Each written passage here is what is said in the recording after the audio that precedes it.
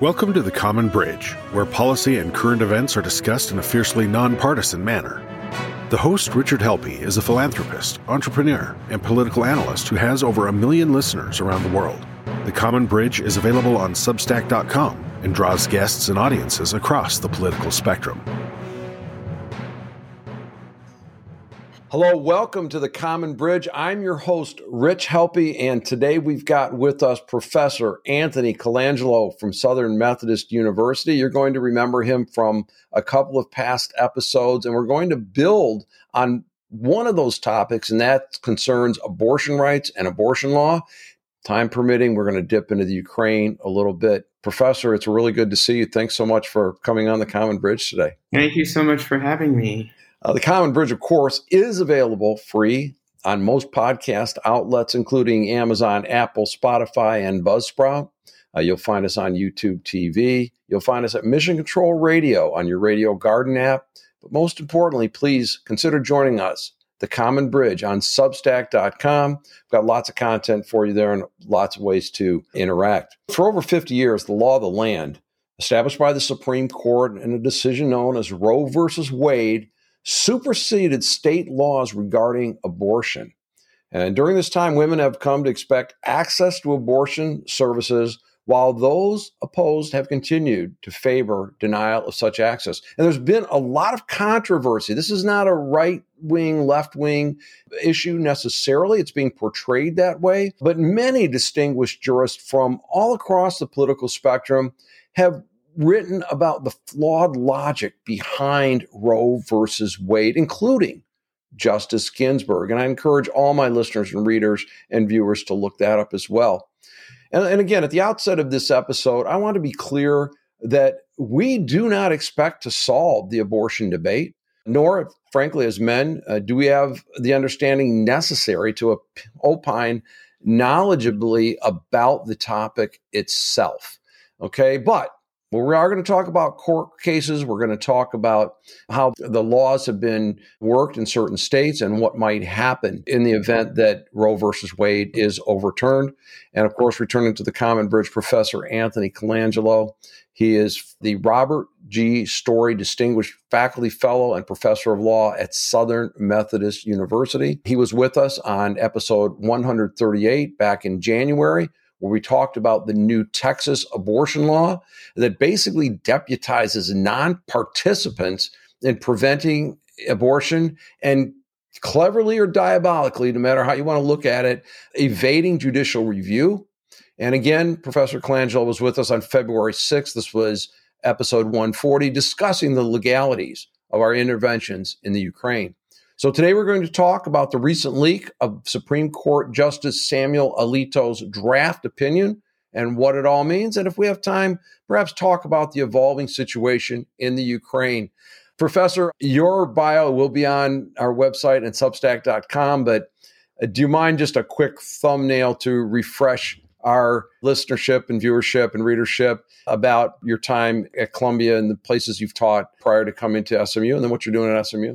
Sure. I mean, just in terms of my time at Columbia, I had gotten a JD from Northwestern, graduated at the top of my class there, was the notes editor for the Law Review, took a research and teaching fellowship at Columbia after I'd clerked on the Second Circuit Court of Appeals, which actually goes to something you had mentioned about the draft opinion. You know, I can talk a little bit about how opinions are kind of hammered out behind the scenes, because I had that experience on the Second Circuit Court of Appeals, which is a 3-judge panel covering New York, Connecticut, and Vermont.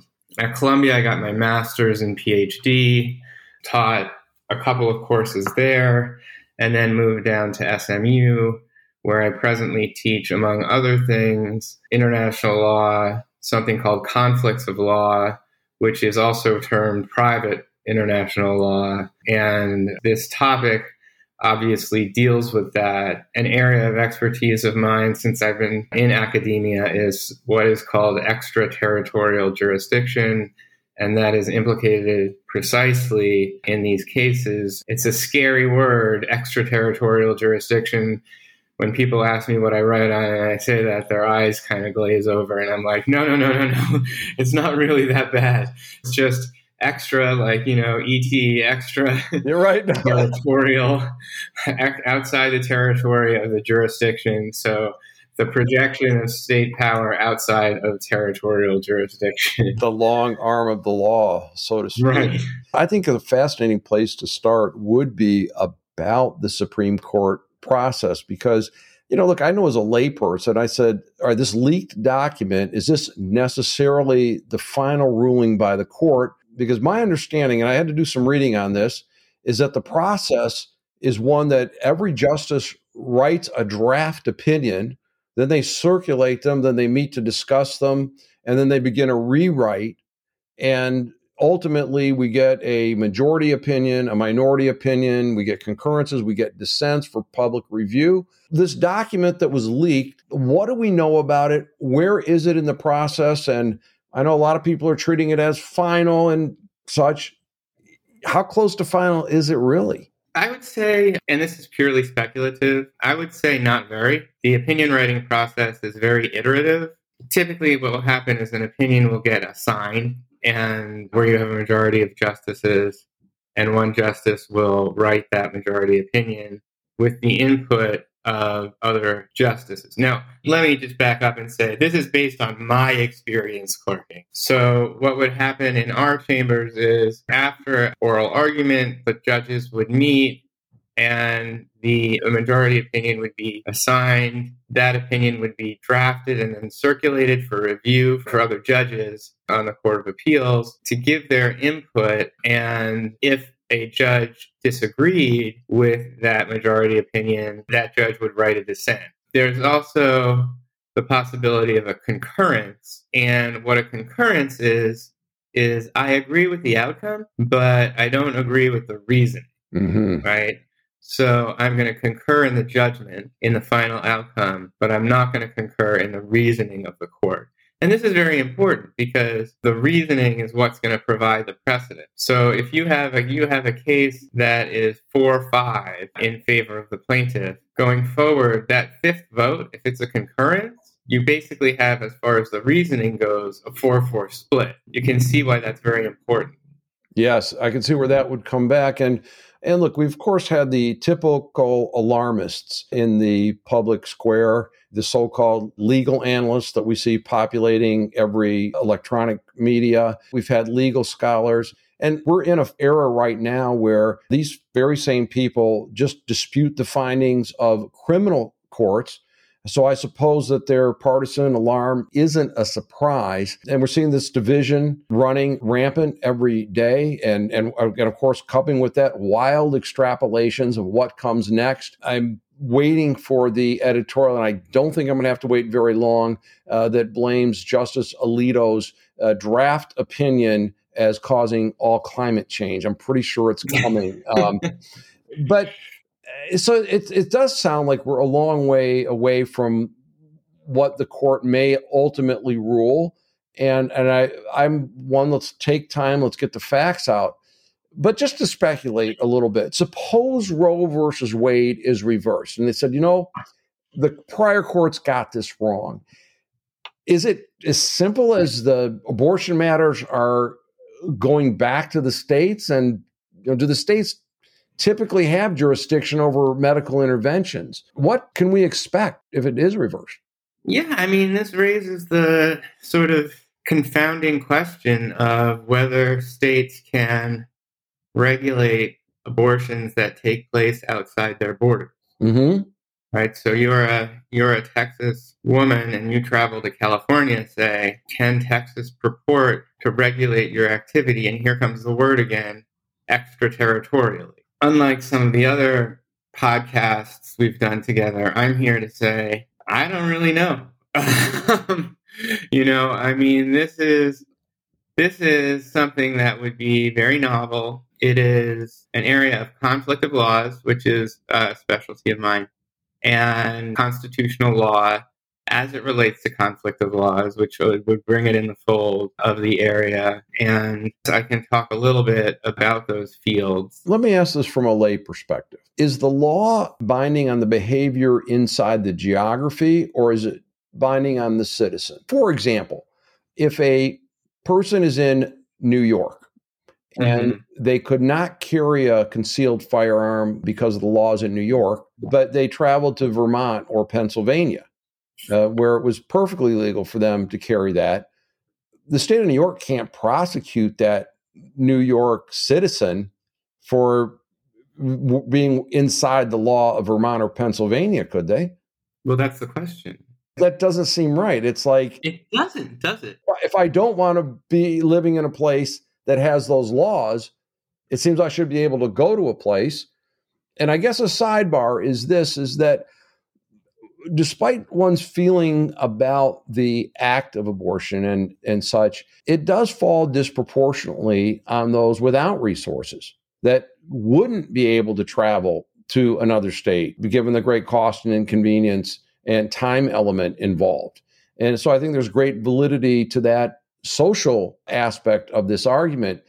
But can a state pursue a citizen outside of their own boundaries for exercising a right that's perfectly legal in the place where they're exercising that right or that privilege, whichever way it goes? Yeah, I mean, that's the question, right? And the answer is, to some extent, yes. States can regulate the activity of their citizens or residents when those residents act outside the territorial limits of the state. The things become complicated where you're talking about the hypothetical you brought up, where you have overlapping, conflicting laws. So just let me, I'll talk about the bases of jurisdiction. Yes, please. So we have a precedent from the middle of the last century where a Florida guy goes sponge fishing off the coast of Florida, outside the territorial waters of Florida. And he's prosecuted. And he says, hey, wait a minute. I wasn't in the territorial waters of Florida. I was outside Florida's jurisdiction. And the Supreme Court said, well, you know what? You're a Florida resident, and Florida has the same right to prosecute you as the United States would have the same right to prosecute citizens of the United States who travel abroad. And of course, we prosecute citizens all the time for extraterritorial jurisdiction offenses. What we don't have in the Florida scenario is we don't have him acting in the territory of another sovereign state within the several states. And so that's the confounding variable here. But it is true that states can regulate the activity of their citizens inside the territory of another state where that activity conflicts with the laws of another state. So to use a very simple conflict of laws analysis, if you and I take a road trip to Oklahoma and Texas has what's called a guest statute, which means as you're my guest and you can't sue me, and we go into Oklahoma and we get into an accident, then the question is, which law applies? The Oklahoma law that will say doesn't have a guest statute, or Texas law that does have a guest statute? And courts are uniform in saying that the Texas law applies because Texas has a closer relationship with you and me than Oklahoma. So in the field of conflict of laws, this is not unusual. The criminal law is more conservative when it comes to, and I mentioned the common law because a lot of these lawsuits are civil, right? Right. They're not just criminal. And so we've got to think about different paradigms of law here. We've got the conflict of laws analysis, and we've got the criminal law analysis. And the criminal law analysis also says you can regulate extraterritorially the conduct of your residents. The conflict of laws analysis, again, more flexible. On the criminal law side, residents, if the activity has an effect on the regulating state, even if it's extraterritorial activity, we also would say in the criminal law, well, if part of the activity occurs in Texas, again, we'll use Texas, then we can regulate. So maybe part of the criminal activity is traveling to California or wherever. I think I'm beginning to grasp this really esoteric and unique part of the law. And it's something I didn't give much thought to. I don't think most people have. So let me play that back to you. One potential scenario presume Roe versus Wade is struck down. We go into a patchwork of state laws. A young woman is impregnated and just to keep it simple, let's just say it's consensual. Okay, keep the extraneous cases out of this for the moment, and decides to go to a state where abortion is perfectly legal, has a procedure, comes home, and the father of the child says, I never wanted that to happen, and he says he wants to engage in a criminal prosecution. Would that be the kind of scenario that might light a state to enforce a law like that on something that didn't even happen in their own boundaries? All that individual would need to do would be to bring the abortion to the attention of the authority. And the authorities certainly wouldn't have to depend on someone like the father or the brother or the boyfriend to go forward. I mean, knowledge that this woman crossed state borders and got an abortion would be sufficient. What if she never came back? Would they be able to extradite her? Now that is a really interesting question, because some states are already talking about what they can do to protect women who come and get abortions.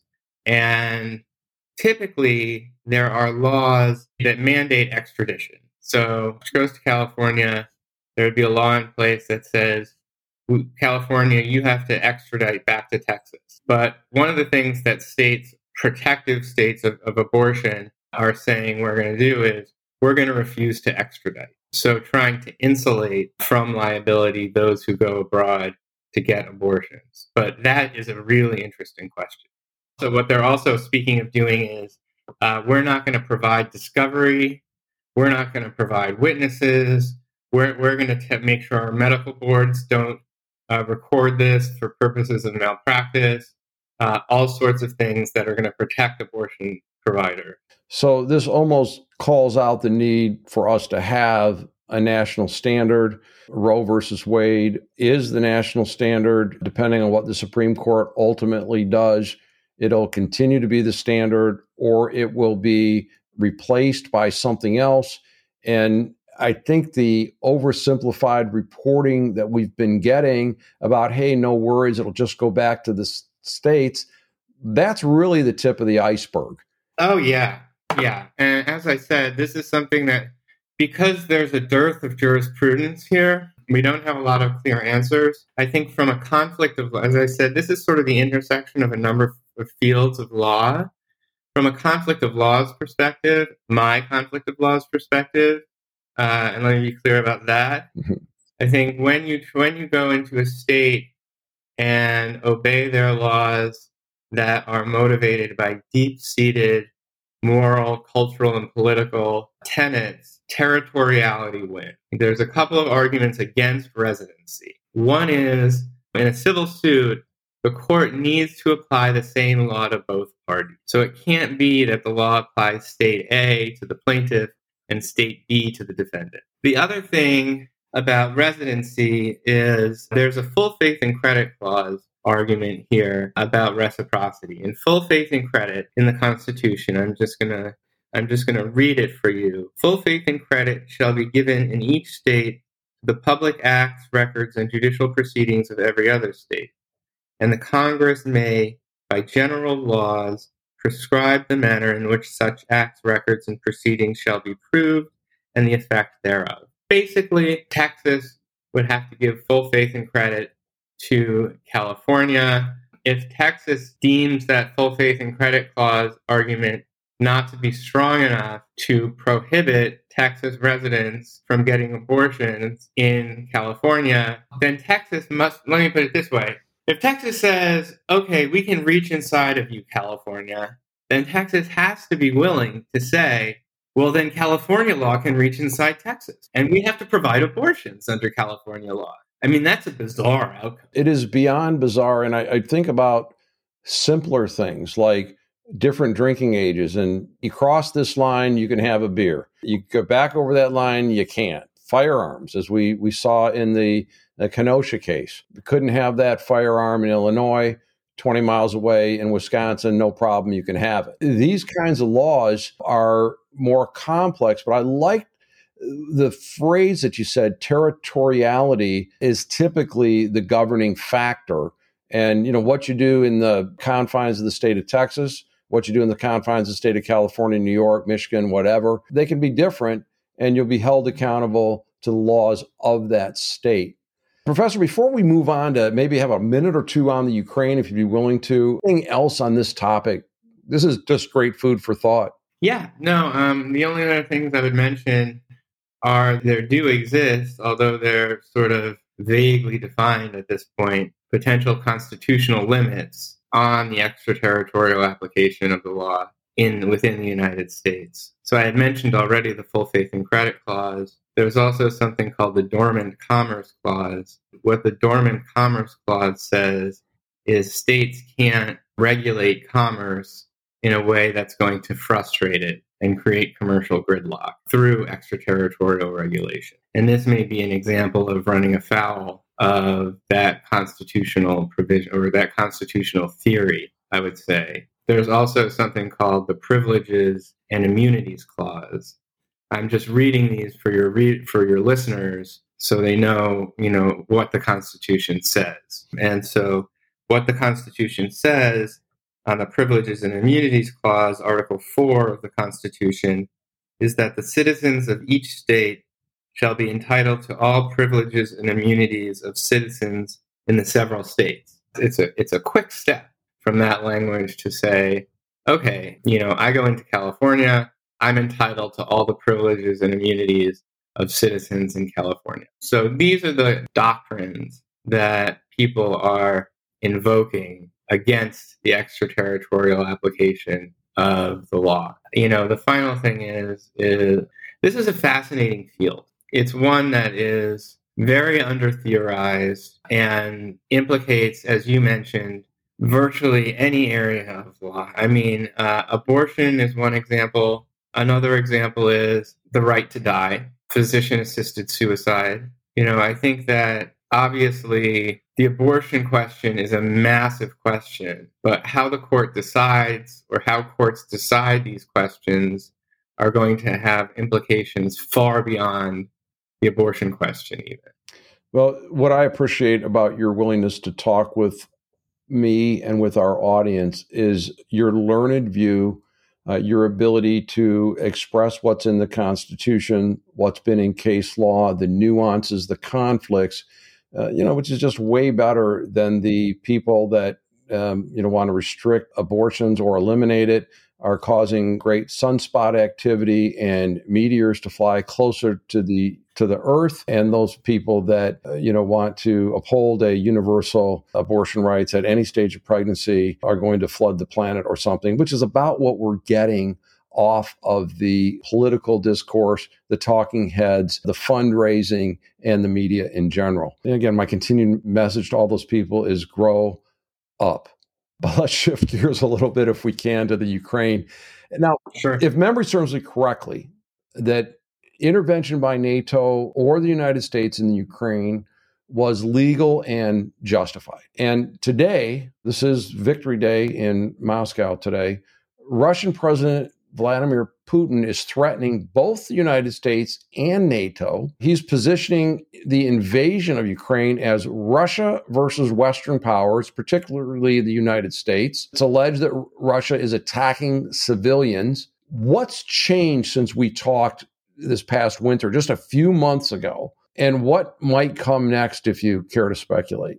Yeah, I mean, obviously he invaded, and I argued that intervention on behalf of Ukraine by the United States would be perfectly legal, maintain that position. I don't know whether it's just chest thumping or not, whether something is going to change in terms of his military strategy, if he's going to start actually targeting with military hardware the United States and NATO. I would be surprised to see that, although he's been very surprising. I think I could probably speak far more concretely in terms of killing civilians. Now, in any armed conflict, there's going to be some civilian suffering and death. That's what's called collateral damage. But there are rules of war that you have to obey to limit collateral damage in the Geneva Conventions, and that is discrimination in your target selection to reduce civilian death and suffering, a rule of proportionality that you can only use weapons that achieve a proportional military gain as opposed to a disproportionate one, which would harm civilians. What those standards do is if you fail to obey them, it would result in criminal liability. Again, from what I've seen, I think that's a pretty clear case that Putin could be held criminally liable for violations of the laws of war. He could also be criminally liable for the act of aggression. The act of aggression is very clearly set out in Article 2.4 of the United Nations Charter as prohibited under international law. The states that could prosecute him are obviously the Ukraine, because that's where the activity occurred.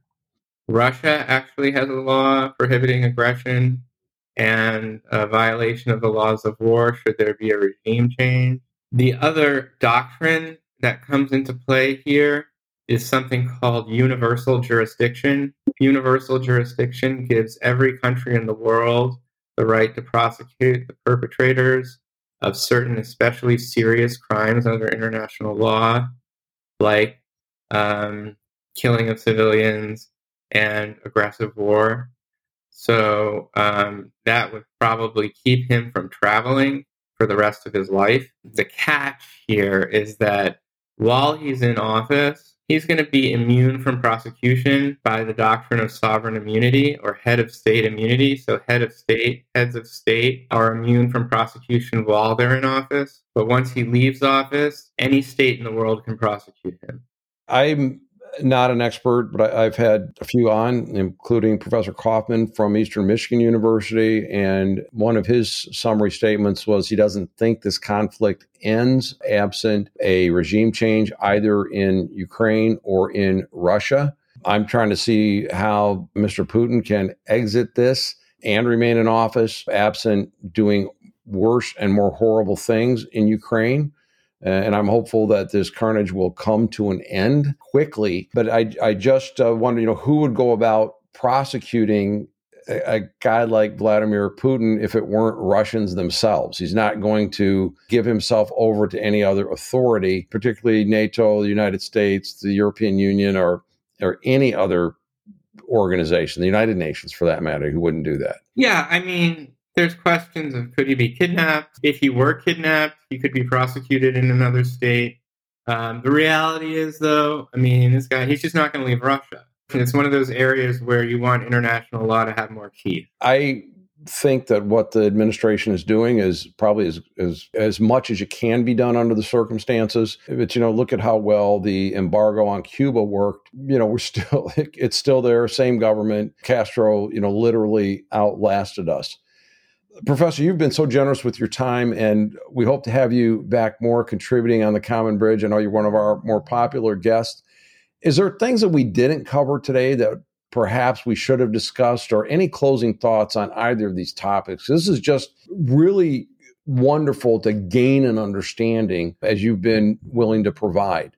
Well, I mean, I would just say it's been really wonderful on my part, too. We're talking about radically important questions, the answers to which are unclear. And it's an honor to be with you and to share my thoughts.